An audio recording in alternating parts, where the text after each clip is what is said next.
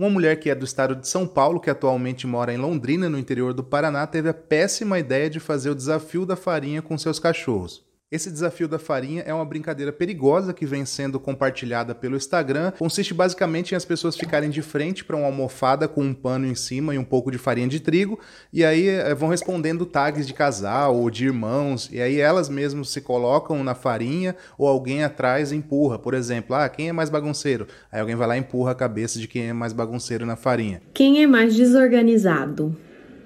Quem é mais chato? Quem é o mais preguiçoso? Quem é mais preguiçoso?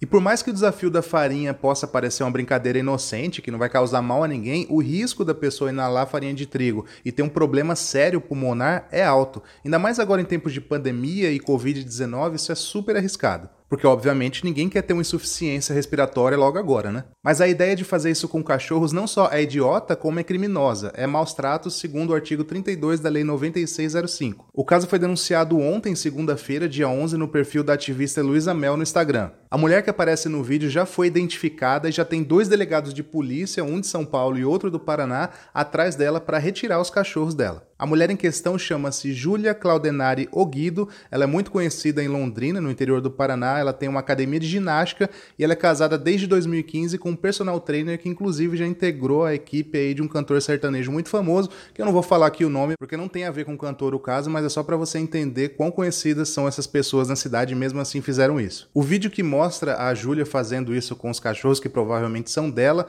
não tem som, mas o que parece é que tem alguém falando alguma coisa, qual que é o cachorro mais bagunceiro ou coisa do tipo, e aí ela vai afundando a cara dos cachorros ali na farinha. Isso é crime, é maus tratos aos animais e dá pra ver até na carinha deles que eles não estão gostando nada disso. Inclusive ela força com a mão para que eles fiquem ali porque eles não queriam estar ali. Então fica o recado aqui, não faça esse desafio nem com você mesmo, né, com a família, porque é perigoso e muito menos com animais porque isso é crime, tá bom? Eu volto a qualquer momento aqui com mais notícias, um grande abraço, tchau!